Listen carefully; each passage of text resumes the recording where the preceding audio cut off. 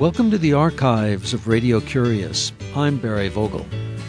In the late summer of 2003, Radio Curious visited with Alexandra Fuller, who, as a child, lived in Rhodesia, Malawi, and Zambia in Southeast Africa between 1972 and 1990. After her father sided with the white government in the Rhodesian Civil War, he was often away from the family home. Fuller's resilient and self-sufficient mother immersed herself in their rural and rugged lifestyle and taught her children to have strong wills and opinions and to wholeheartedly embrace life, despite and because of their difficult circumstances. Alexandra Fuller, author of Don't Let's Go to the Dogs Tonight, An African Childhood, was known as Bobo to her family and developed a love of reading and storytelling early in her life. When I spoke with Alexandra Fuller in September 2003, her home was in rural Wyoming. We visited by phone and began with why she chose the title to her book, Don't Let's Go to the Dogs Tonight.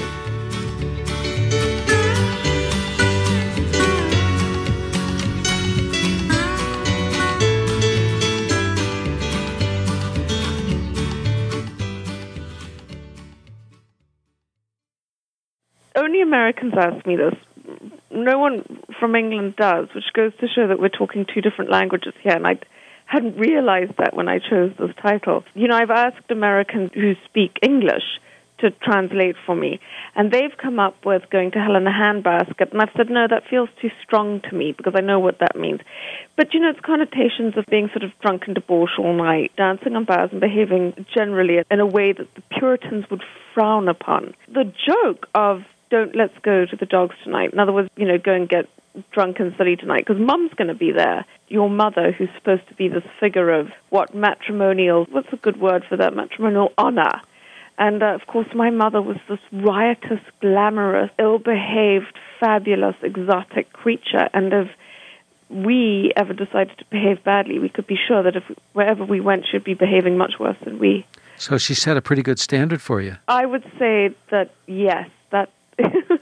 So then how did you get the nickname of Bobo? Well, Bobo means baboon in Shona, sort of African slang. That's what I looked like, a small, little scruffy baboon as a child.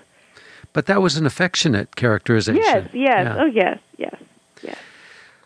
Your life had a lot of different forces. Your father was involved in preserving white rule in a country that was changing. Yeah, and my mother. What was that like? What were the elements going on in your home at that time? You know, as a kid, you don't know. And I think, finally, that's why I had to write this book from a child's perspective, because it was the only way I could be absolutely honest about something that, had I tried to explain it from an adult's point of view, I don't even know if I have the words to Even now, to explain or describe apartheid, which is essentially what it was. The ridiculousness of existing 250 white people in a country of 11 million, in what I can only think of as a sort of translucent eggshell, visually as a translucent eggshell. From a hearing point of view, in white noise, in other words, you can't even hear the language of the people around you, you're ignoring that, and you're bombing around on this fragile eggshell, hoping that the shell's not going to crack open and that you're going to be splotched all over the road or all over the countryside as some sort of casualty of your whiteness. What I think I had going on as a child was this ridiculous sense of my superiority, but because I was a child, I longed for the organic, natural connection that human beings have. I didn't have all the hang-ups of grown-ups. I wanted, for instance, my nanny to touch me and hold me and sing to me and rock me in her lap. And I wanted the children that I played with to love and admire me without really understanding why. And without understanding why, but knowing in some sort of gut level, I didn't understand it, but I knew it, that if my mother saw me sitting on my nanny's lap with my hand down her shirt and my nanny rocking me, I'd be smacked. I knew it, but I didn't understand it. Were you ever smacked? Oh, yeah. For? all sorts of things. I was a wretched child. I'm sure I deserved it all. But how about for crossing racial lines? Maybe not smacked, but certainly shamed into my whiteness. That you'd be letting the side down if you behaved in a way that Africans supposed to behave. My sense of race now is I have white skin. This is over radio, so no one can see that. If you saw me, you would say that I was white. I even have blondish hair. Really, I think having talked about this issue so much since the book came out, and being, I think, somewhat unconscious of what a raw thing I was throwing out in the world, because I think the world in general is extremely dishonest about the racism that they harbor in the guts of their bellies, or the tribalism, or the religious animosity, or their bias against, for instance, homosexuals. So this book has made a lot of people feel very uncomfortable because I just put it out there. Look, this is the way people behaved. My understanding now of it is closer to my understanding as a child, which is that I am only a pale shade of black, and that some other people are a darker shade of white. If we are really honest with ourselves, none of us really know where we came from. How can we call ourselves a color? I think we can cleave culturally, but I think that it is disingenuous to cleave racially.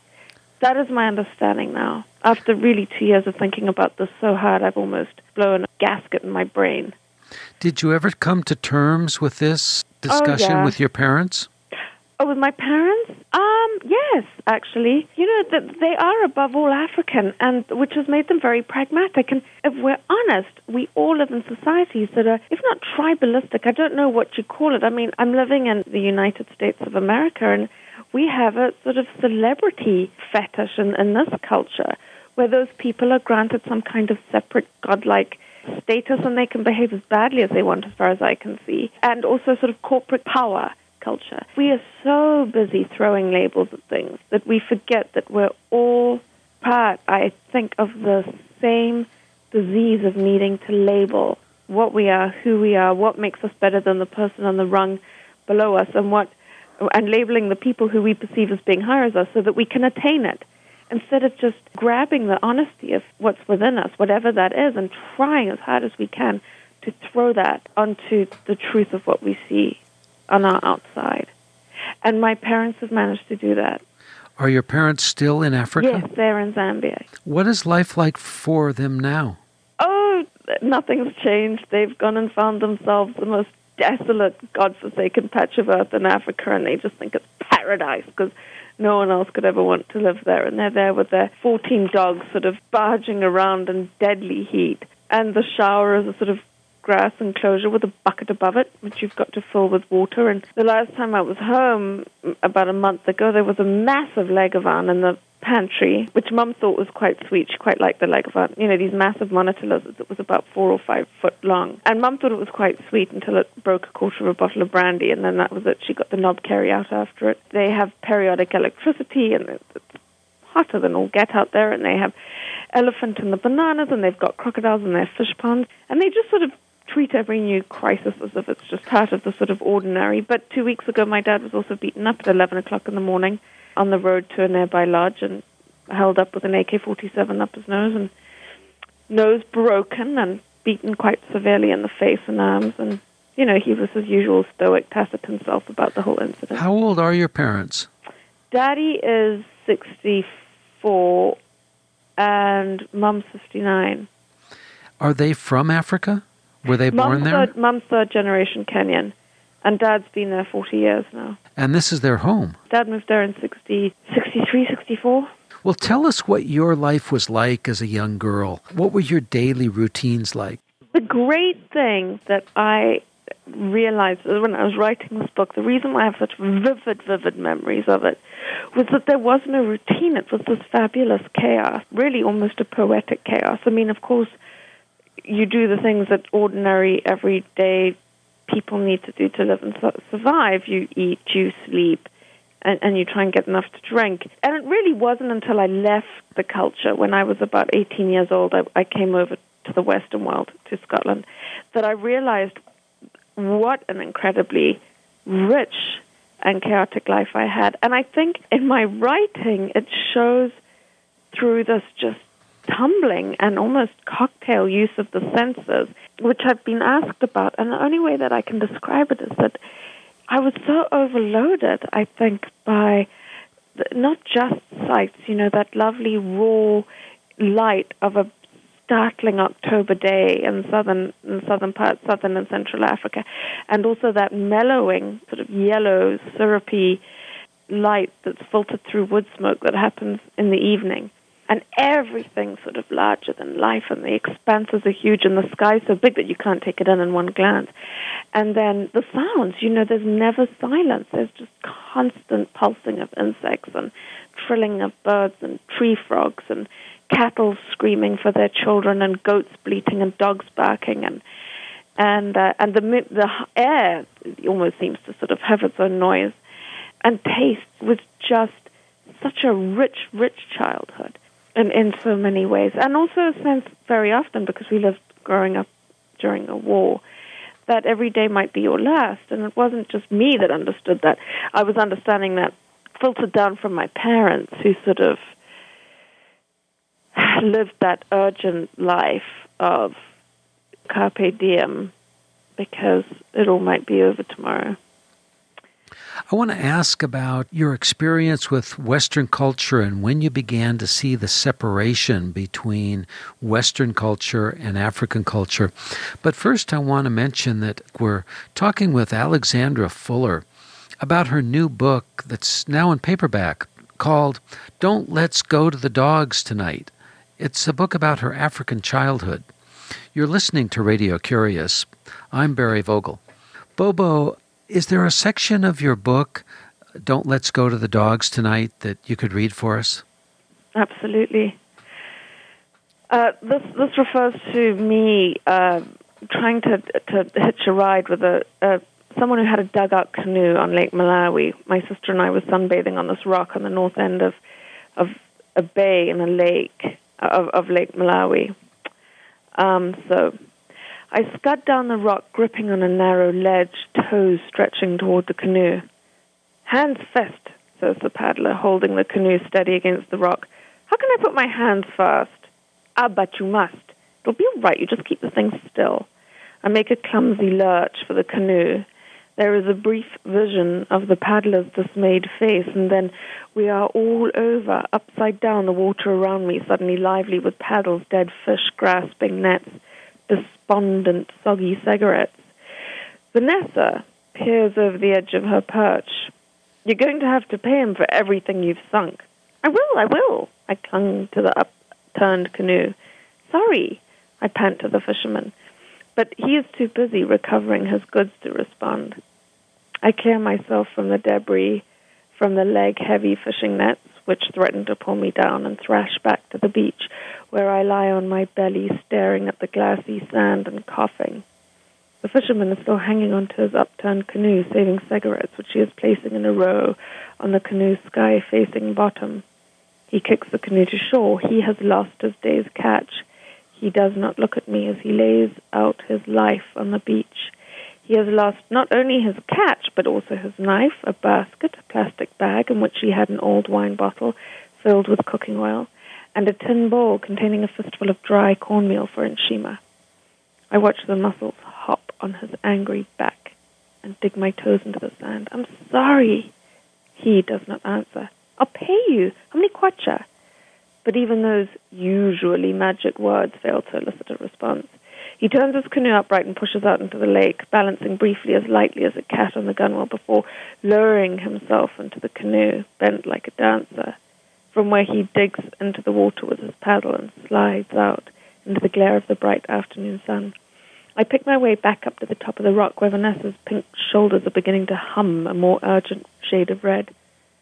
You're burning, I tell her. That's so typical, she says. Put your shirt on. You're so annoying. I sit contrite next to Vanessa. He wouldn't let me pay him. No wonder no one will snog you. I light a cigarette.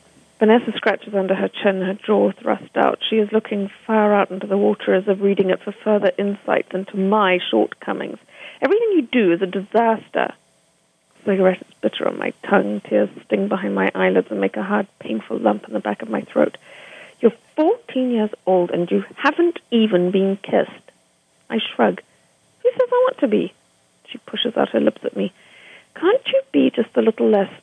Can't you just be normal? I am normal. Vanessa closes her eyes. We've been taking it in turns spraying a bottle of Sun into our hair. The streaked Vanessa silver blonde and has turned my hair orange in unsightly blocks. She runs her fingers through her hair and turns her face to the sun. I've had my hair cut in an unflattering pudding bowl by an African hairdresser in Blantyre. My fringe is very short and crooked. I look like a grasshopper wearing a wig. I hang my head on my knees and sigh. Tears roll down my cheeks and splash onto my legs. Geoffrey might snog you, says Vanessa at last. He looks like a small grey weasel. Thanks. It's better than nothing. Which is how I come to be snogged at the next New Year's party by the rodent-faced Geoffrey, whose tongue takes me by such surprise that my teeth clamp down on it in a startled reflex. Did you ever see Geoffrey again? No. No. Poor boy. Yeah. But he knows who he is. He's out there somewhere. And that's his name. It really is his name. I didn't change a single thing in this book. Not a name, not anything. It seemed to me that if I was going to be so brutally honest, I might as well, just be brutally honest without. And even something as little as changing a name, to me, then in my head, when I was writing this, it changed the picture of who I was thinking about. And it started to feel like a lie. I wanted this to be absolutely the most honest thing that I could pour out of myself. Because we've had so many versions of lies. Well, we've had so many versions of Africa that people cleave to that are no longer true. For instance, Elspeth Huxley's, The Flame Trees of Thika, and Isaac Denison's works, which, might have felt true and honest to them. But for us growing up, it just seemed like another world. We grew up in poverty. We were hungry a lot. We had worms. We were being shot at. It was hot. We didn't have lovely picnics on the lawn. We barely had enough water to drink, let alone squirt all over grass. It felt really, really important to me that I be absolutely as honest as I can be. When you were writing this book, did you have a person or an audience in mind? That's funny you should ask that. What had happened was I'd written 8 or 9,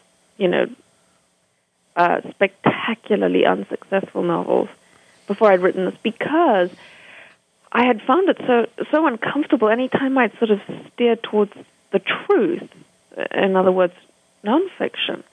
I'd kind of scrambled back in the horror of what I was going to have to write to make it all coherent and honest sounding and true. I would have to write about the racism, and I'd have to write about apartheid. I'd have to write about the alcohol. I'd have to write about the discomfort. I'd have to write about the things that we kept pretending weren't going on. And and I kept getting rejected. And my husband had just gone on a climbing expedition to Mexico. He was climbing active volcanoes. And he had left an envelope on his desk, and which said only to be opened in the event of my death. So, of course, I opened it immediately and read it. And it said, blah, blah, blah, boring stuff about the mortgage and what I needed to do about payments and car payments and everything else. And at the bottom it said, the most terrifying thing about you, but probably the most wonderful thing about you, is your honesty.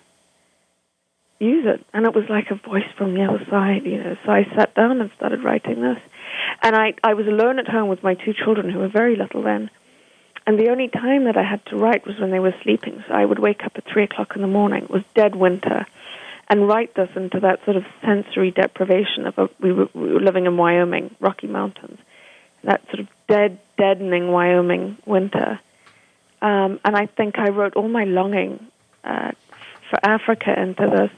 And that sense of wanting to tell the person who's closest to me, my husband, what it was like growing up the way I did. Because no matter how much you try and explain this or sit down and talk about it, it either comes across as sounding sort of self-pitying or too ridiculous to be true. And however hilarious, I used to think some parts were, he would be slightly aghast by the fact that, almost all our lives were sort of soaked with a decent quantity of alcohol, which of course made it hilarious, I thought, in the telling, but he was suitably appalled as a sort of good, upstanding American citizen. When you live in Wyoming, where you are now, where you make your home, do you feel like a foreigner, like you're away from your home? Oh, yeah. Mm-hmm. How is that? What does that feel like? Like it would be for you if we picked you up and planted you in the middle of Africa and said, there, get on with it. You would find bits of it that you just loved and adored, and you'd find bits of it that you would never, ever understand, and you would always have an accent so that people asked you where you were from, and there would always be a part of you that didn't, listen, my cells, my hair, my 5'5" of growth, my toenails, my teeth, my sight, my vision, my taste, everything I got from African earth, from eating food grown on African soil. I am an African. And so I do look a little startling out here. I'm white, but in every other way I'm an African. And it doesn't take long for people to see my otherness and certainly hear it. And so how do you fit in to Wyoming culture, to American culture? Well, what is American culture? Well, maybe you can see it because you're African. I think American culture defines itself by its otherness. In other words, it pronounces what it isn't. You can never just go to a pub. It's always an Irish pub or Italian bistros or, aside from sort of hamburger stands, there's very little that sort of defines itself as American, which is maybe what necessarily defines America, is this sort of young culture, which is correspondingly restless and a little bit messy and a little bit of a mix of all sorts of things, and very self-conscious and, very, very needing to fit in, funnily enough, in a way that the English really don't care anymore. They're sort of almost sinking under their own culture over in England. Whereas here, I think they're still sort of Americans are still sort of fairly adolescent about their culture. And I think that's what makes it such a wonderful, fresh thing, and why people are so attracted to it. There is nothing probably more easy on the eye than a young, fresh, creature or being or idea that's sort of inventing itself. When you are helping your children mature, what sort of things from your childhood are you teaching them in their childhood in Wyoming? For all, my mother was not a touchy-feely person. Let's face it, they descended from the Brits, who haven't had an official emotion since, the Spanish Armada, I don't think.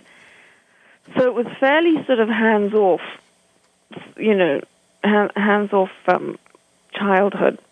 Self-raising, I think, is the best way to describe it. But what gifts I got, this kind of optimism which they had, which, I think they showed through their lives, which was, we got catapulted from one place to the next, from one tragedy into the other, from one political situation into another. And yet, no matter how dire things felt or how dire things got, whether it was civil war or losing the farm when the first government takeovers happened in Zimbabwe, or being robbed or being held up at gunpoint at police roadblocks or whatever it was, there was just this tremendous sense of sort of optimism, almost bravado, but not quite, because bravado implies that you have an audience, and there we were in the middle of nowhere being incredibly optimistic, into the nothingness of a bright blue African sky. And so I think that is not having self-pity, being optimistic, being as fearless as you can be, being pragmatic, being a survivor, and the gift of just knowing that you're alive, What a wonderful thing to wake up still breathing and have a whole fresh, raw day in front of you to do what you will with and to be done what will be done upon you. I think I got that from my parents, and I want to try and pass that on as well as I can, as well as this rich, rich heritage I have from my mother of reading. You know, people ask me, well, why did they stay in Rhodesia during the war, you know, with that ridiculous assumption that people have somewhere to go just because of the color of their skin, which, of course, isn't true. But my answer has now become, I actually suspect that it was because so many other white people left. They fled in the middle of the night, and they used to leave everything. They would leave their houses and their animals and everything. And but they would leave their dogs and their libraries. And I think my mother particularly didn't leave because she wanted to inherit their libraries and their dogs. So we always had bookshelves bursting with books and far too many dogs. Alexandra Fuller, or Bobo as you have come to be called, I want to thank you so much for joining us on Radio you're Curious. Welcome. And before we close, can you tell us about an interesting book that you've read lately? There is a Zimbabwean writer called Alexandra Kanangoni who fought as a Zanla guerrilla during the Liberation War in Rhodesia. And he's written about that experience in a very thinly veiled novel. It's really, I think, very autobiographical, called Echoing Silences. It's available by Baobab Books in Zimbabwe. I think you can get it through Heinemann. It's a brave, brave book. And my most stunning line that I can think of in literature, which just sends chills up my spine currently. I mean, this book is a book that is going to be by my side till I die. The character Munashi says to his wife, there is no way that I can reconcile myself with the ghosts of war without beginning in Mozambique. Please, Chennai, if you love me, accompany me to Mozambique. My peace begins there. Alexandra Fuller, thank you very much for joining us on Radio Curious. You're welcome. Alexandra Fuller is the author of Don't Let's Go to the Dogs Tonight, An African Childhood. The book she recommends is Echoing Silences by Alexandra Kanangoni, which may be available through Heinemann's Books. This archive edition of Radio Curious was recorded in late summer 2003.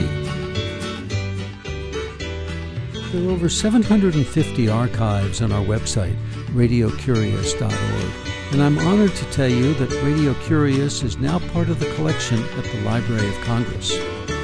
We appreciate your cards, ideas, and letters, and do enjoy hearing from you. The email is curious@radiocurious.org. The postal address is 700 West Smith Street, Ukiah, California, 95482. The phone is 707-621-5075. Ignacio Ayala is the assistant producer. I'm host and producer Barry Vogel. Thank you for listening.